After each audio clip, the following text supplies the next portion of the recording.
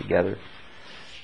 Thank you for this time of the year that you have granted to us to remember the birth of your Son and the beautiful mystery that is the incarnation of the second person of the Trinity, to come in human flesh, to walk among us, to live as we live, and to make God known to us in the final statement, as it says in Hebrews, of who you are, the final prophetic word being the living person of Jesus, and that in that revelation of you through Him, we see your great mercy to us, that He would live the life that we should have lived and died the death that we should have died, so that we may be raised with Him. And we pray that you would again ignite in our hearts a love for Him and a love for what He loves, which is His church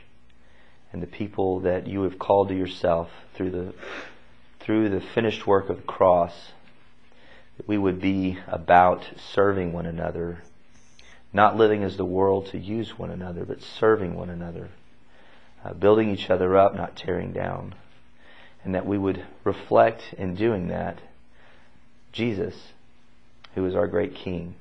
We want to serve Him well, so please grant us hearts to do that. And as we approach His Word this morning, we pray that your Spirit would move in us, open our eyes, open our hearts, make us broken before you. We'd not be hidden behind layers of pride and arrogance, but that we would see the King as He is and be humbled by Him. We either fall on the rock and are broken, or we will be crushed by the rock in the end. So we pray that we would come to you willingly to be broken and rebuilt, because you offer it to us by your grace. We thank you for it. In Jesus' name, amen. All right, we are in Leviticus. What are the odds? Leviticus 13, starting in verse 47. We've been going through the cleanliness code. You remember Leviticus is divided up into 6 different codes.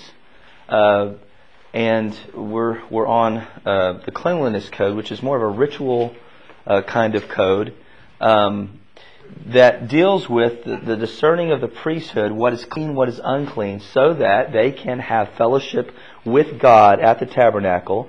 They can have fellowship with each other, the covenant brothers and sisters, being ritually clean. And these are different situations that would make them unclean, and God provides a way to restore them to cleanliness. And so, after discussing the defiling skin diseases over the past 2 weeks, as I'm sure you're all excited that we're done with that, the cleanliness code moves to damage that is caused to fabrics by funguses, molds, those kinds of things. They're dangerous situations because people can easily get infected by stuff that grows in clothes.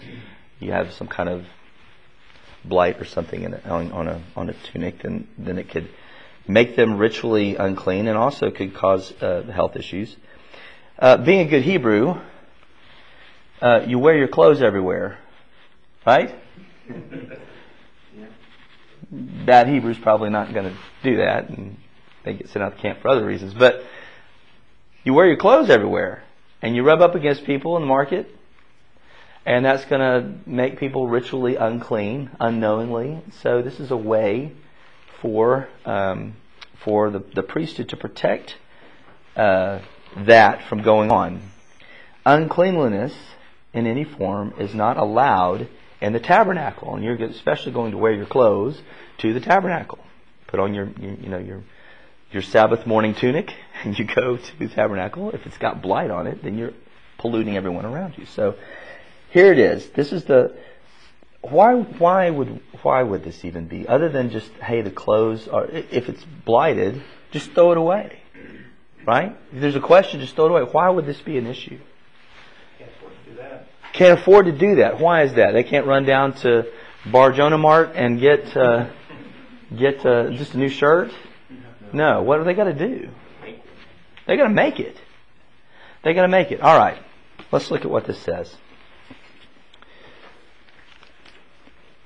Verse 47, when there is a case of leprous disease in a garment, whether a woolen or a linen garment, in warp or woof of linen or wool, or in a skin or in anything made of skin, if the disease is greenish or reddish in the garment, or in the skin, or in the warp or the woof, or in any article made of skin, it is a case of leprous disease, and it shall be shown to the priest. And the priest shall examine the disease, and shut up that which has the disease for 7 days. Then he shall examine the disease on the 7th day. If the disease has spread in the garment, in the warp or the woof, or in the skin, whatever be the use of the skin, the disease is a persistent leprous disease. It is unclean. And he shall burn the garment, or the warp or the woof, the wool or the linen, or any article made of skin that is diseased, for it is a persistent leprous disease. It shall be burned with fire. It shall be burned in the fire. Verse 53. And if the priest examines, and if the disease has not spread in the garment, in the warp or the woof, or in any article made of skin, then the priest shall command that they wash the thing in which is the disease, and he shall shut it up for another 7 days. And the priest shall examine the diseased thing after it has been washed.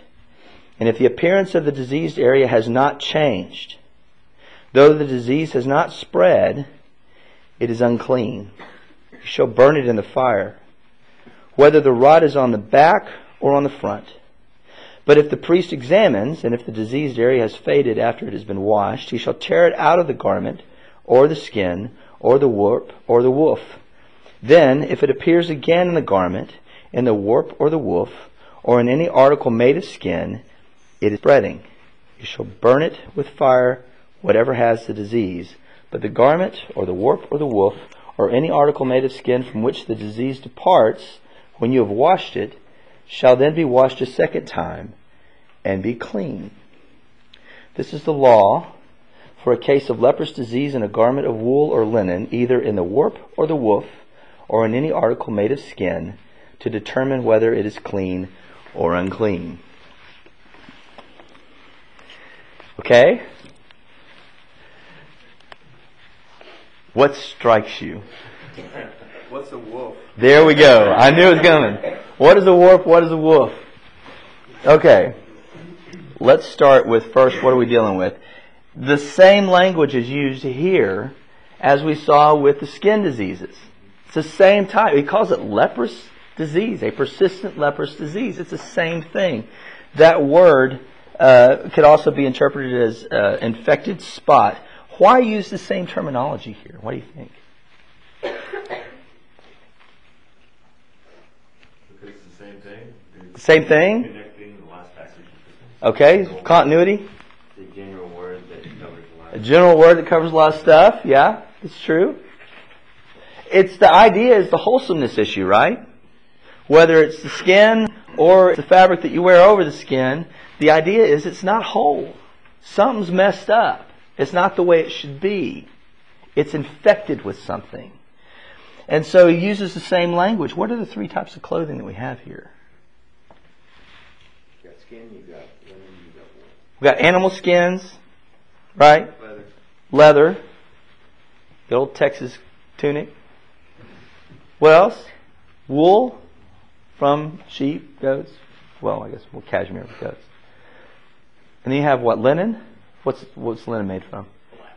Flax, which is plant. So you got vegetable, herd animal, and game kill, right? You got those three types of fabrics, three types of materials that clothes are made out of. And they're going to make them from scratch. We've already talked about it. It's not easy to skin it, to tan it, to bake it with a tea. You've got all these things that you got to do to size it just right. And if that stuff gets some kind of junk on it, that's expensive to replace. It's a lot of work, a lot of time that you could be spending on building your flock, your crops, other things. So what do they do? What's the procedure here? Take it to the priest. Take it to the priest. Because the priests have the duty to what? To discern. It's the priest's duty to say, I'm examining this based on the law. Is it clean or unclean? And then we've got to take procedures based on that. So you have this repeating thing. Warp and woof. What does that mean? Why, yes, it is. It's the weaving. It's when you have a loom, because I know all about this. When you have a loom, you have fabric that goes vertically and fabric that goes horizontally. It's woven into. I'm looking at Tammy because I'm making sure I'm right. It's woven into, and there's a shuttle that goes back and forth. The way that the smart folks tell me, the warp refers to the lengthwise threads when the fabric is on the loom, and the woof is the cross threads woven through the former. What does that imply? There ain't no section of that garment that's going to be left unchecked. Right? It's down to the threads. It's down to the incremental. Have the idea of, I'm sorry. Go ahead. Oh, it seems to have the idea that it's not something on the surface. Right. It's something that's in. It's in it. It's deep. It's not just a stain you brush up against a tree and it's got a spot on it. It's within the fabric or within the skin or within the wool of the garment. It's kind of a merism, right? We talked about that before. When you have Old Testament stuff, a merism, head to toe, right? Alpha and Omega. A merism means youngest to oldest. It's everybody in between. Everybody in between. It's a whole thing, A to Z. Warp and woof is kind of a merism. It's the whole garment, the whole thing. Nothing is left undone. Nothing is sectioned out. Nothing is beyond review. It indicates that any part of the material can become infected, and it all needs to be inspected by the priest. And what does he look for? Reddish or greenish marks. What in the world? So is that true to the Hebrew there? True to the Hebrew? Reddish and greenish? I don't know. I didn't go that deep into the language of Hebrew. I'm sorry, but it seems to me that they're looking for some type of mildew or mold, right? Yeah. You ever have that on a shirt, by the way? No. No? Explode. You haven't lived in Houston. It's, Like you leave a shirt outside or something. Or yeah, a jacket on yeah. the bed, you bring it on, you're like, oh. Yeah, it gets, And then you leave it. and they're out in the elements. They're out in the elements. They don't have air conditioning that pulls out the, puts in fake airs. Doesn't have the little, 3000 filter, that gets everything out. With what he's saying, there's kind of an element of something didn't get taken care of. True. Something was left undone. Something was left out. Your garment gets wet, and you don't go through whatever to help put it in a dry place and Right. properly. Then No mothballs in the tent closet. Or you're not washing it. You're not washing it regularly. Wearing it all the time, sweating it. So, yeah. Well, there's a source of moisture, right? You're walking in the desert. Sweat. Good morning. So what's the procedure? What does he do?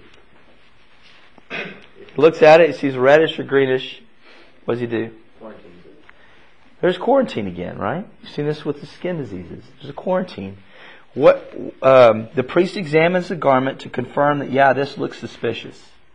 Something's not right here. Something doesn't appear to be whole here. Then he quarantines it for a week. And then at the end of the week, what does he look for? Has it spread? Right? And we'll see later on that there's some other things. Maybe it hasn't spread. There's still an element that would indicate that it's unclean. If it's a persistent leprous disease, persistent means it's not going away. It's stuck. It's unclean. And that persistent leprous disease, the smart folks are uncertain how to translate that term. But it has a root there that seems to mean destructive or pricking like a thorn. The idea is that it's stubborn and won't go away. And the word is only used here and Leviticus 14:44, and it's also used in Ezekiel 28:24. Let's look at that real quick.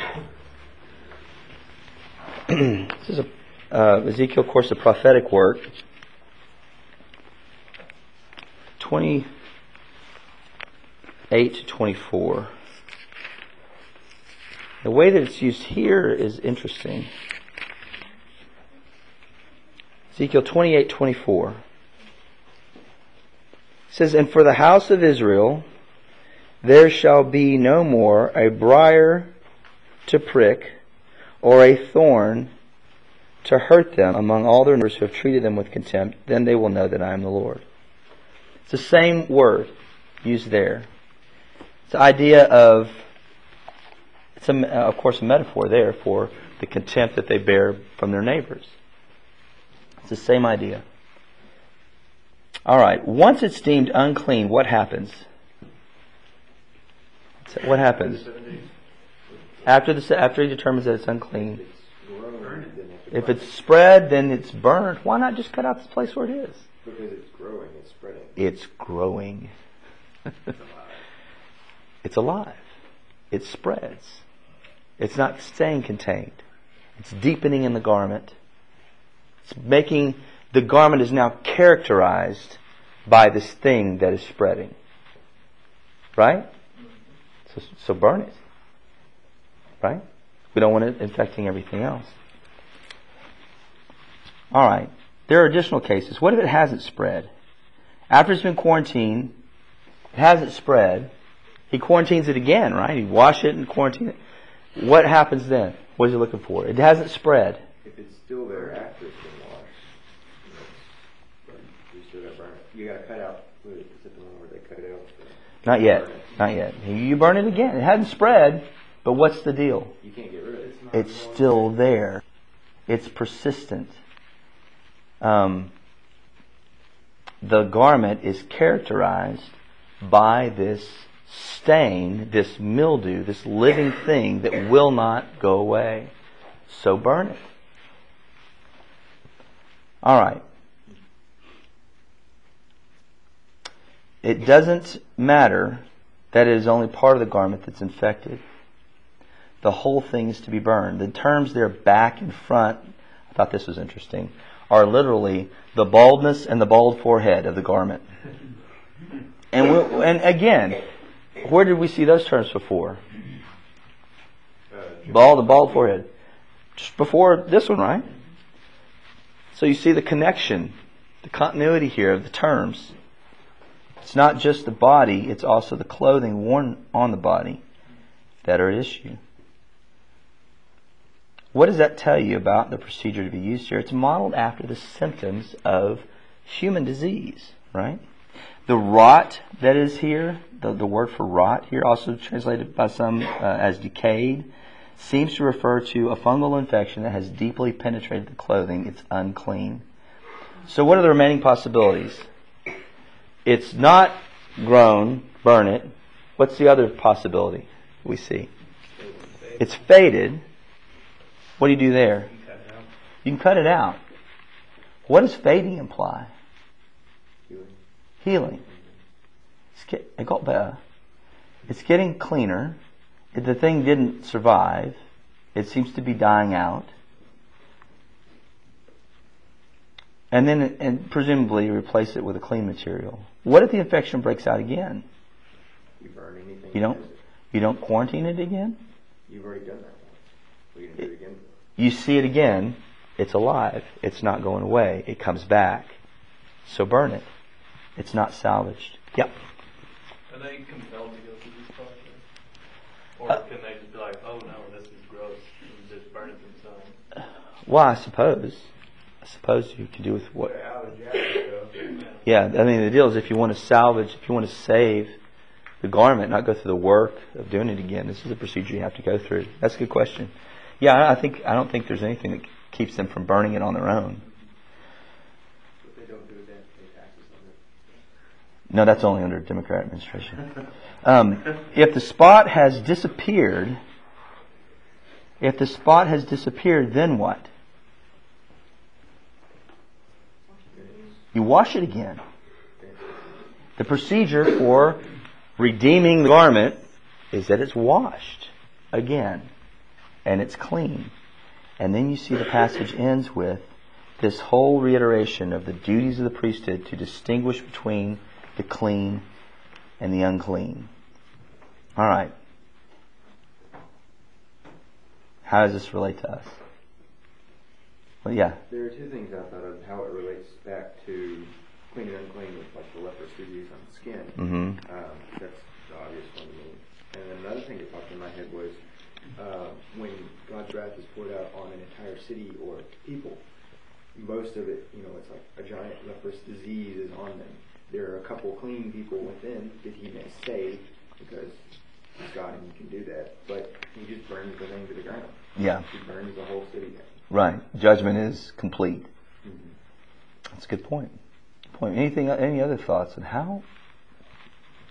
I see that God is very merciful in considering the things of like common life, your garments. Yeah. And that's probably, like you were saying, one of the more prized possessions. Sure. Your clothing. A lot of their clothing came from plundering Egypt, right? You got some Egyptian cotton going on there. It's pricey stuff. God's mercy and thoughtfulness even of that this might be important to them to wear, to have clothes. It's a lot of work. And so there's a procedure involved for determining whether or not this is ritually clean or unclean. Good. I also see His holiness. Sure. That He's concerned about being whole. You can't go into the sanctuary if you're not clean. Yeah. In all these respects. So He cares about it. Fast forward to now today, He wants us to be holy as He is holy, as He always has. Mm-hmm. So Christ, we don't have to keep washing and keep burning it out and doing it again and this, that, and the other every time. Right. You see, He did it once for all time. Sure. And sure. you see that. And isn't that a picture then of the grace and the thoughtfulness of God to us, that even though we may have blight on the soul, blight on the heart, the garments that He's given us are clean. We mess them up, and yet rather than burn us, there is I think a great picture of this is in 2 Corinthians. 2 Corinthians 12.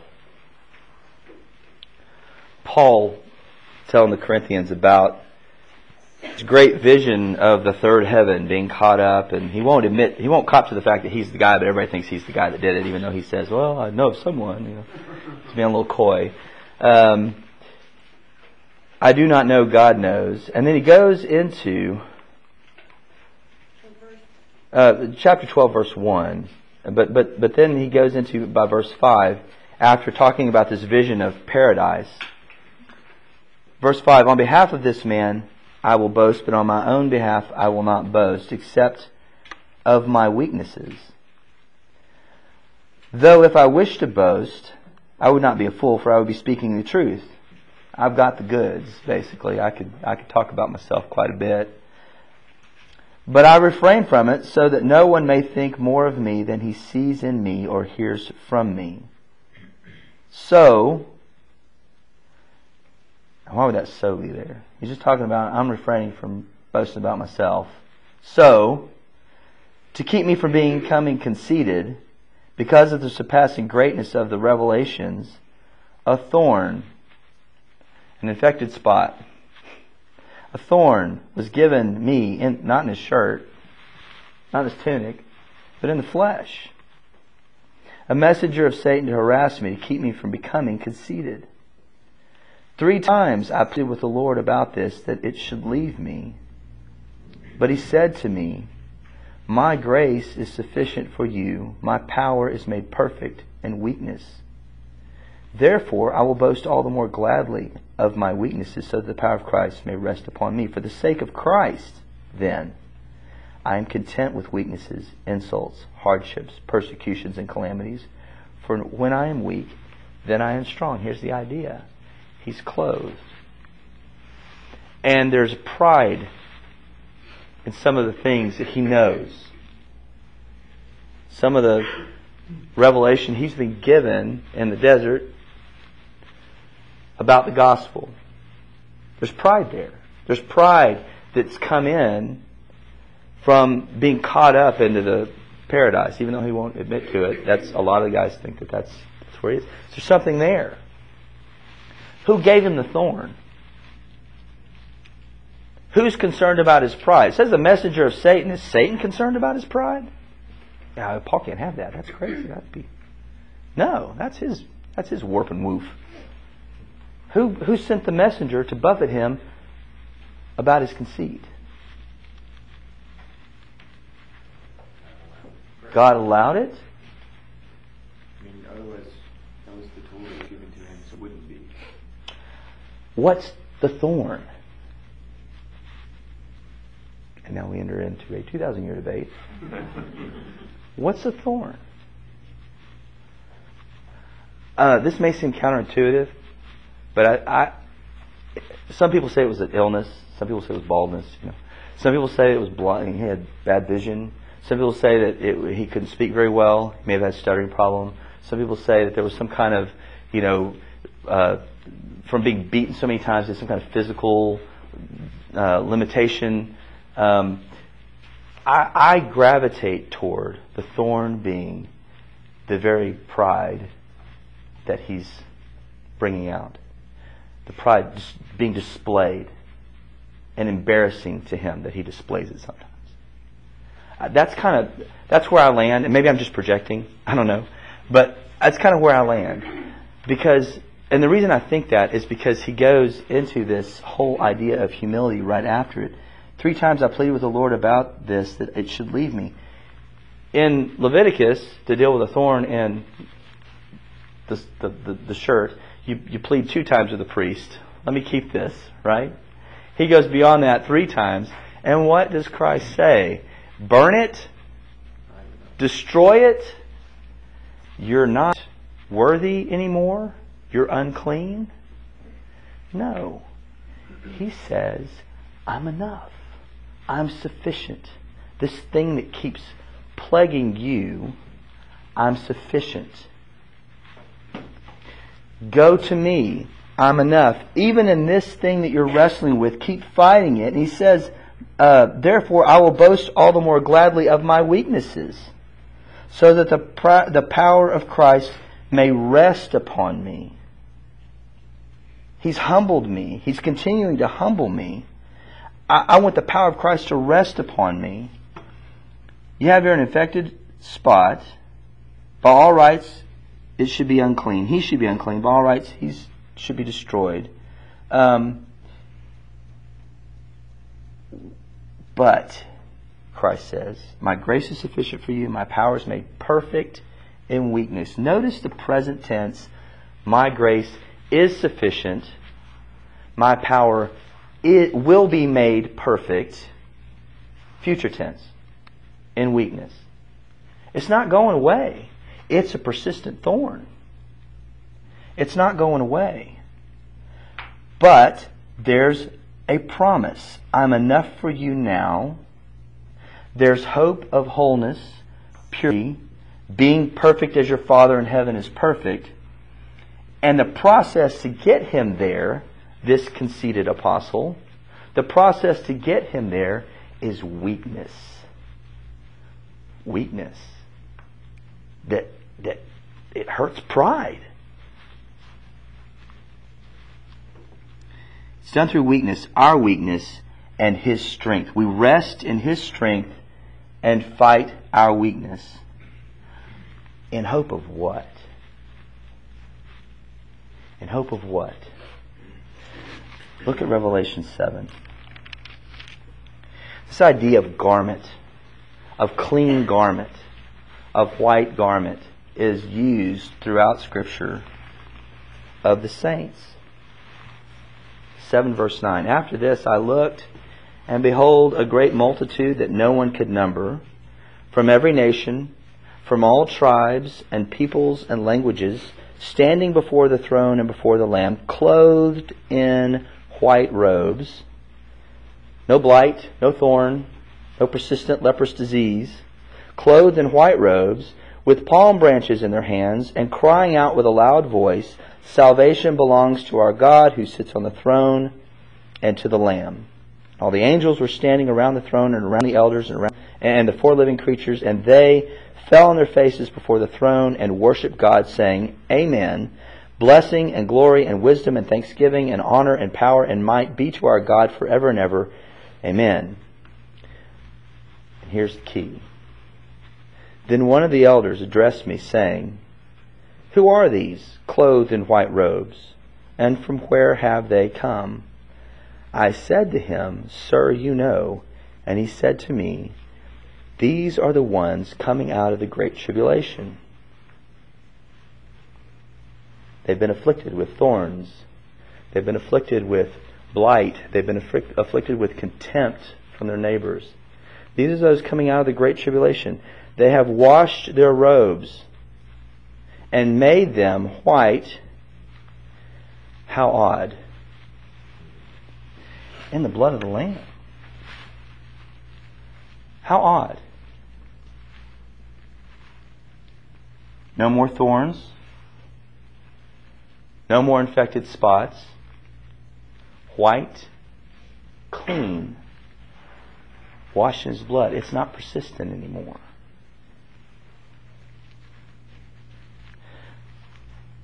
Do you feel the weight of that? The persistent blight in the heart. We all have them. I do. I'm sure you do. Thankfully, we don't have the big screen TVs over our heads that do the judgment thing. We've all got them. And yet, here's the hope. My grace is sufficient for you.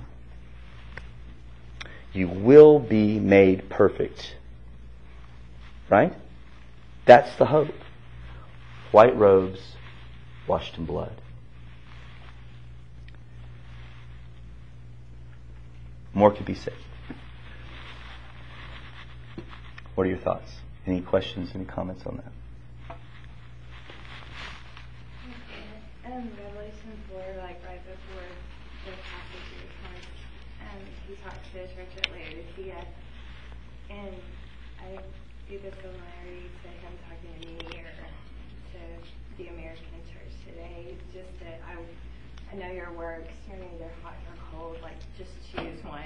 You know? And then he goes on, and they were a very prosperous nation, and he tells them, like, I counsel you to buy from me white garments so you may clothe yourself, and the shame of your nakedness may not be seen. Just like sometimes we're not aware of the blight that's in us, and then I love the grace of God is right after that, and he says, "Those whom I love I reprove and discipline, so just be zealous and repent." So I think, and that is just like the hope again that he does convict us.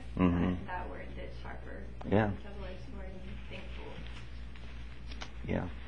There's a couple places, more than a couple places in Revelation where he's talking about getting white robes. There's, 15 and 18, I think, are the other two places where there's a picture. But in those first 7 letters, and of Sardis also mentions, there are still a few of you left who haven't soiled your garments.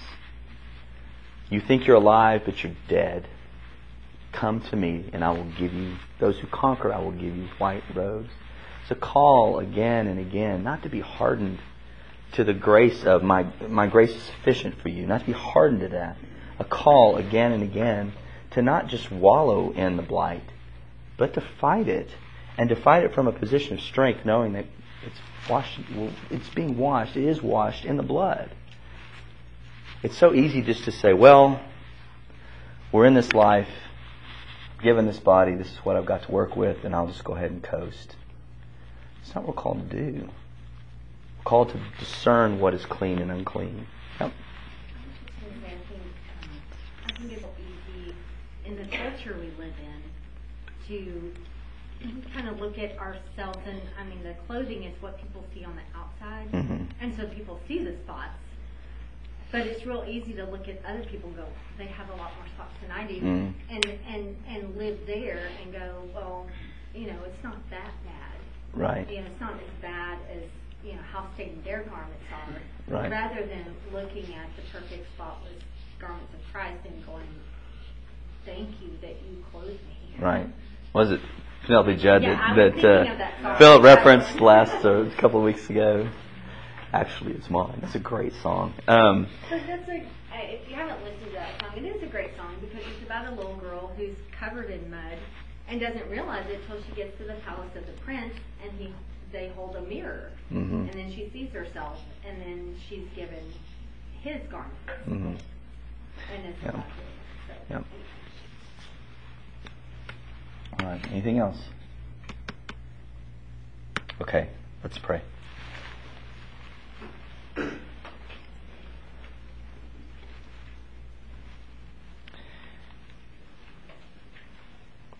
Father, we hear this stuff about being clean and the holiness that you call us to, and the light that's shown from reading your word on our own hearts, and we want to run. We want to look left and right and find the exit, because it's uncomfortable to us to think that we're not perfect already. That's pride. Lord, would you break us? Would you remind us by your Spirit that you have redeemed us and are redeeming us, and that the pain and the difficulty of repentance and faith is part of your grace being sufficient for us to get us where you want us to be.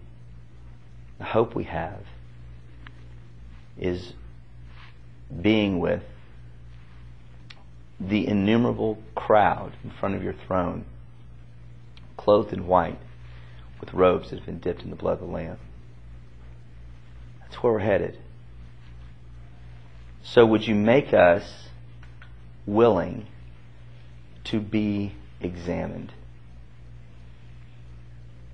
and to do a right discernment of what is clean and unclean in us?